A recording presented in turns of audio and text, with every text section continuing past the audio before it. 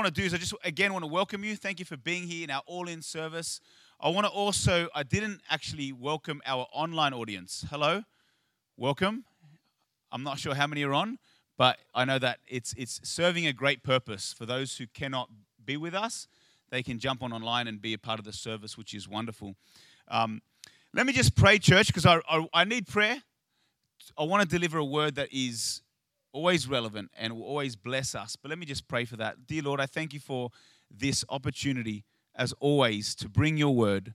Lord, I thank you, Lord God, that we serve a mighty God, a wonderful God. And thank you, Lord God, that I believe there are hearts here willing, Lord God, to grow and to learn, Lord God, and to be nourished by your word. And I just pray, Lord God, that you help me deliver what you want me to say well. In Jesus' name. Everyone said, amen. Church, I want to preach a sermon that I've entitled, Faithful with the Talents. Faithful with the Talents. And you might be familiar with the story, or you might not be familiar with the story of the talents. And I'll just quickly share what that story is. There's a master, and he's going away on a trip. And this is a biblical story. And he's going away on a trip, and he takes his talents, his possessions, and he asks 3 of his servants to come to him, and he says, okay, I'm going on a trip, and I need you to take care of my possessions. They are his possessions. To one servant, he gives 5. To another, he gives 2. And to the last servant, he gives 1. He says, I'm going on this trip, and I will return. And he returns. So he goes on the trip, and he comes back. And he calls his servants over, to, of course, receive that which is his possessions. And he says to the servant with the 5 talents that he gave, how did you go?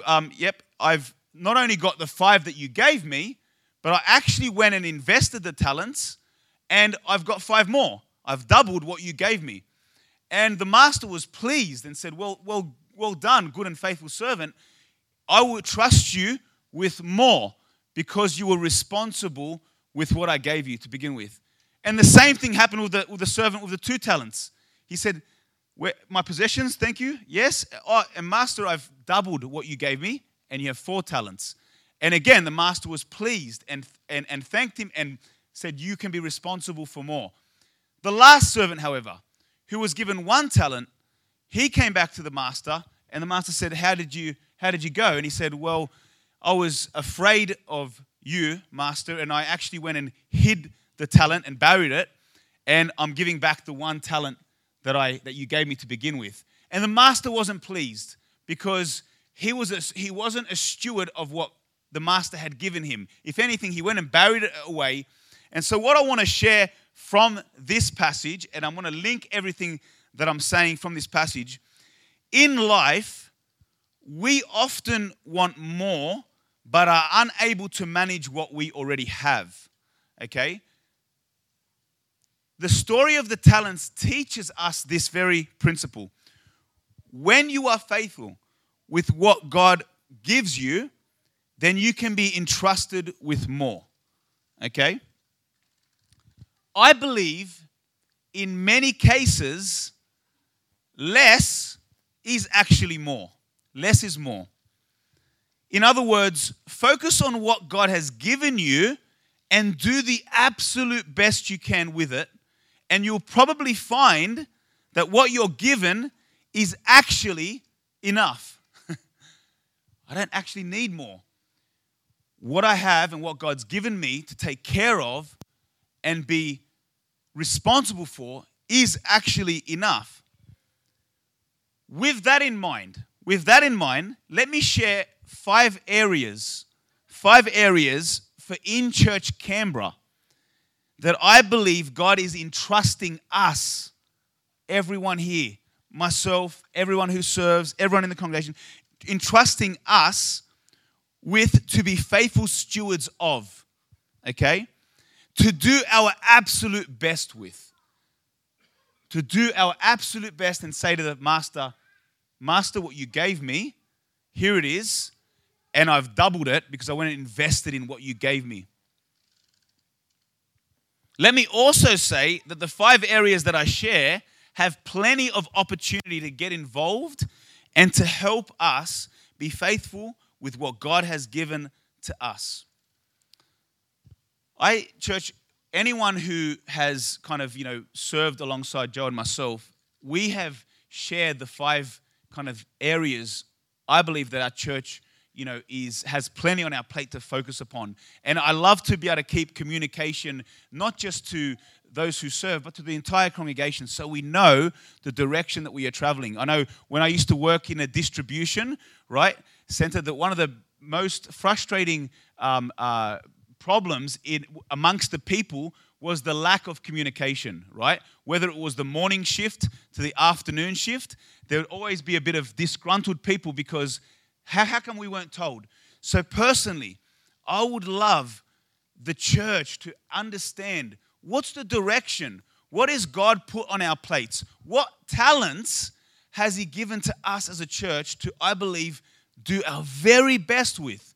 Not to do too much, but just to take care of what He gives us and to do the absolute best with. So some of the points that I'll raise, you've already heard because I've been preaching this in the last year. But the first one I'll say is, I believe, the priority of mission and discipleship. Missions. The fact that we're involved in mission is such a joy. And I actually want to share something that I haven't shared with the church, is that in January, on the 2nd of January, I'm actually going to India, which I've never been on a missions trip in my life. I think the furthest I went away on a missions trip was a local one, and that was How Long. Does anyone know where How Long is? I never knew where How Long was until I went to How Long. And it's a small little country town, and that was pretty cool. It was a missions trip, but this is going to be a next level. I'm actually going to go to India on the 2nd of January, God willing, of course, and I'm going to see what we do with my own eyes. I'm going to be with a team that takes care of the cataract surgeries that we are partnering with. I'm going to see that firsthand and stare people in the eyes and understand that the very work that we do as a church collectively, not just in Sydney, but not just in Canberra, but in Sydney and in Melbourne and everywhere else, is a precious thing that we are doing. And our heart has always been, church, always been this. It's not about the monetary figure.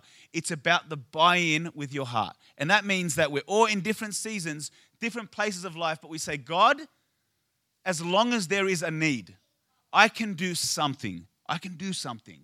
Even if it seems like it's little in man's eyes, it's a different viewpoint from the Master's eyes when He sees the sacrifice, but to be a part of it. And of course, it was a hill that I recently shared about, was a hill that we die on, missions. It's one of our core values, which is so, so important. Making His last command, go therefore into all the world to make disciples, our first priority. Okay? And we can do this by reaching Canberra as well as the rest of the world through our missions giving. Jesus Himself taught us to broaden our scope, broaden your vision, right? He was in so much demand. Everyone was grabbing at Jesus. Come and heal my daughter. Come and heal my servant. I need you. Come right now. Drop everything you're doing and come. Even on the way as He was coming, people were trying to grab onto just the hem of His garment just to be healed. In such high demand. And yet, He always continued to have this in mind. I must preach the kingdom of God to the other cities also. So I just love that example of Jesus, that it wasn't just the one city, but He had a vision and a focus to broaden His scope, to broaden His vision, that there are others in the world, which is what we do with missions, to be able to, buy in and to support what we are doing elsewhere. Lord, let us reach Canberra and the rest of the world. So that's the first, number one, talent, if you want to call it that way, of something that I believe as a church we can take absolute ownership of and say, do you know what? This is what we're doing as a church, and I'm in. I'm 100% in, okay? The second one that we've obviously launched this year, which I think has gone really, really well to start with, is Connect Groups. I love the Connect Group strategy because it really reminds us very much of what the early church did, okay? The strength of the early church was their togetherness, okay? They didn't attempt their faith journey alone. Can I just say, And I've said it before, and I'll say it again. You are not meant to do your faith journey alone. Turn to the left and to the right and look at the people around you and realize that you're meant to do this journey. And I hope you like what you see, by the way. And if they're sleeping, just punch them and say, Pastor Dave's doing his best. How dare you sleep? Okay? But the point is, we're not meant to do it alone. And Acts 2:44 says this, now all who believed were together and had all things in common, and sold their possessions and goods, and divided them among all as anyone had need. So continuing daily with one accord in the temple, and breaking bread from house to house, they ate their food with gladness and simplicity of heart. It's something that the early church understood. And if it wasn't for the early church's revival, let me ask, where would we be today? Right? The very fact that they understood togetherness allows us to sit in this church today and to be blessed by knowing Jesus Christ. The body of Christ is a family. Whether you like it or not, the person next to you is your brother or sister. For growth and development, I believe Connect Group is valuable, church. It's an opportunity for the believer, and it's also an opportunity for the leader. Because I believe there are many in this church, and I love seeing it, rise up into their calling and to be able to, say, Lord, you've given me a gift. Allow me to offer the gift onto the church because it is meant for that reason. The scripture says, church, that we suffer and rejoice together. We do that in close proximity, yeah? It's hard to suffer and rejoice together when we're set apart from each other. We do that in close proximity. And I believe there is strength in numbers. How the enemy loves to seek who he may devour. And when we are alone, we become a much easier target for him. There's strength in numbers. There's strength in togetherness. There's strength in that. And so Connect Group, number 2, Connect Group is something that I believe if you're not a part of, and there's no pressure to be a part of, but consider it as something that I believe our church is moving forward into this space that is really precious and is really going to take our church to the next level in our growth and in our maturity in Him. And I believe it's so important. The next one, okay, so the first one was obviously missions. Second one was Connect Group. Third one is Sunday services.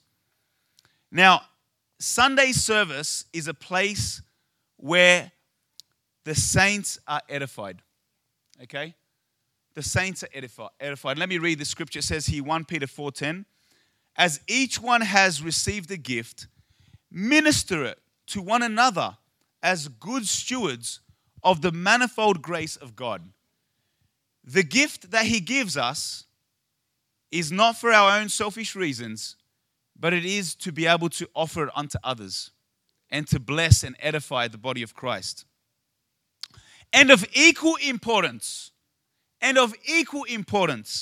is the outward focus that we have for the lost to come and meet Jesus.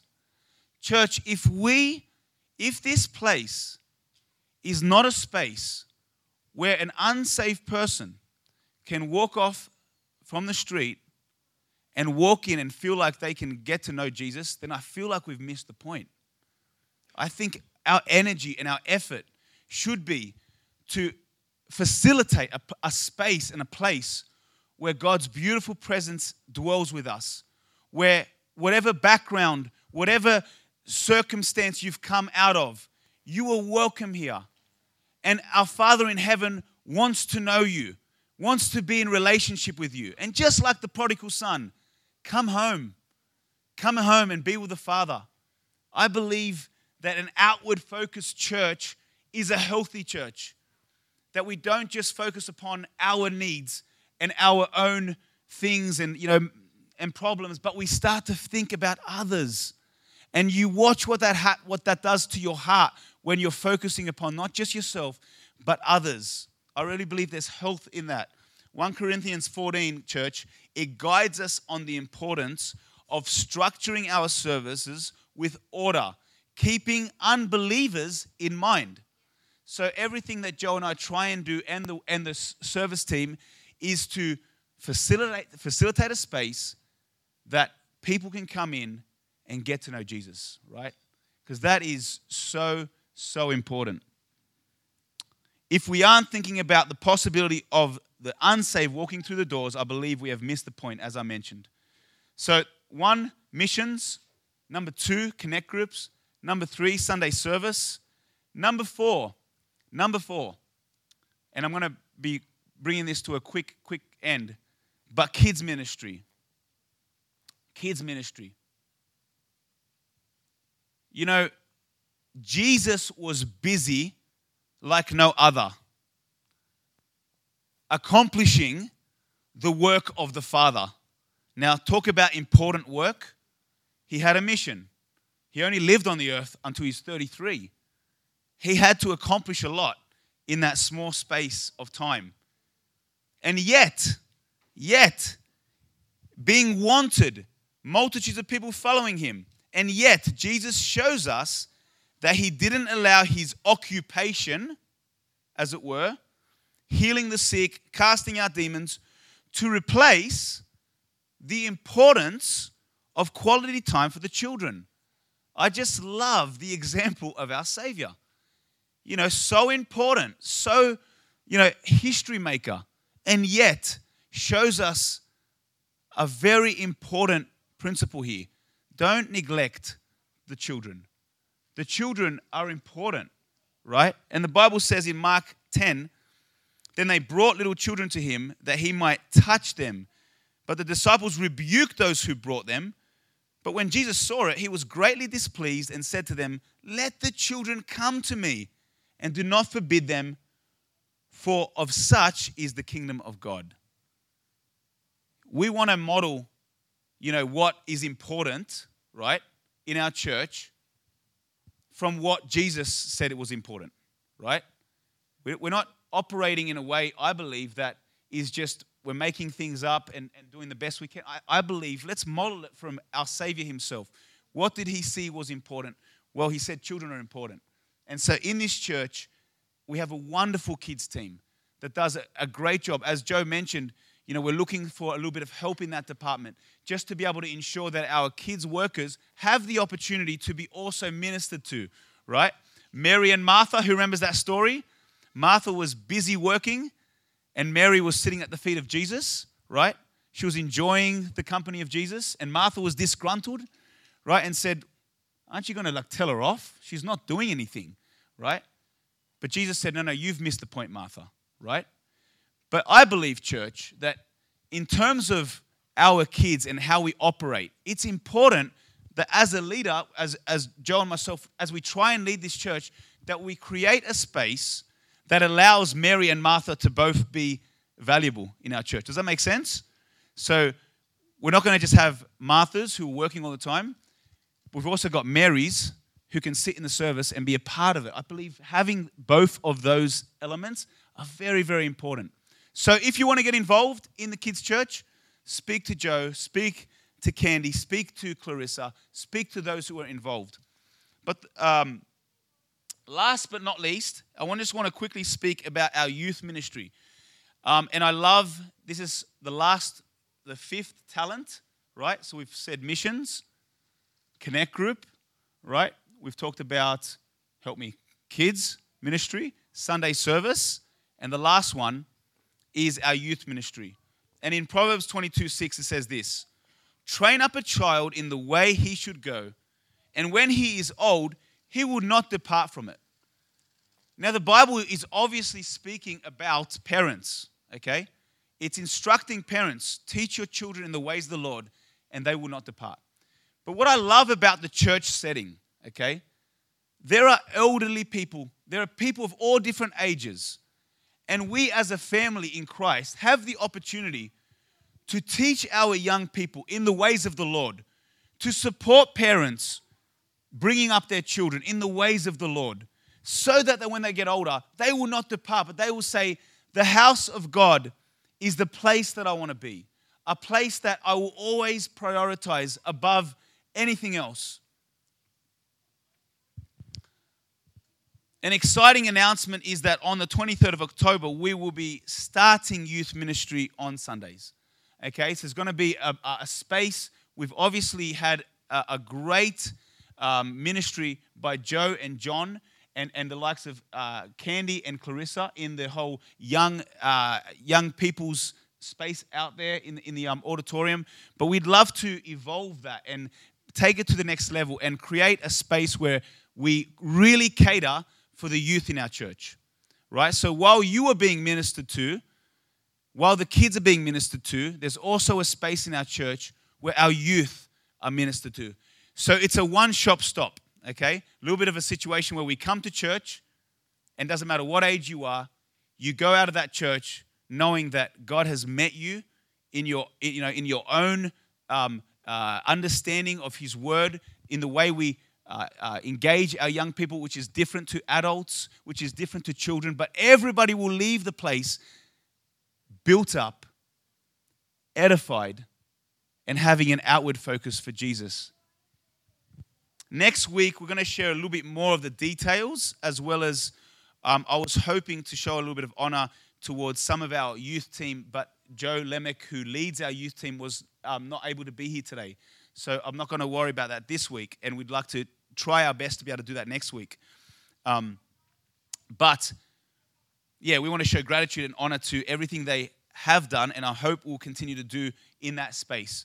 And just on a side note, before I kind of finish with a last scripture, if any member of the church has heard about changes that we are making in youth, and you want to know a little bit more and understand, please come and see me or Joe. We'll be more than happy to discuss and share some of what is happening in the near future. More than happy to have that time with you.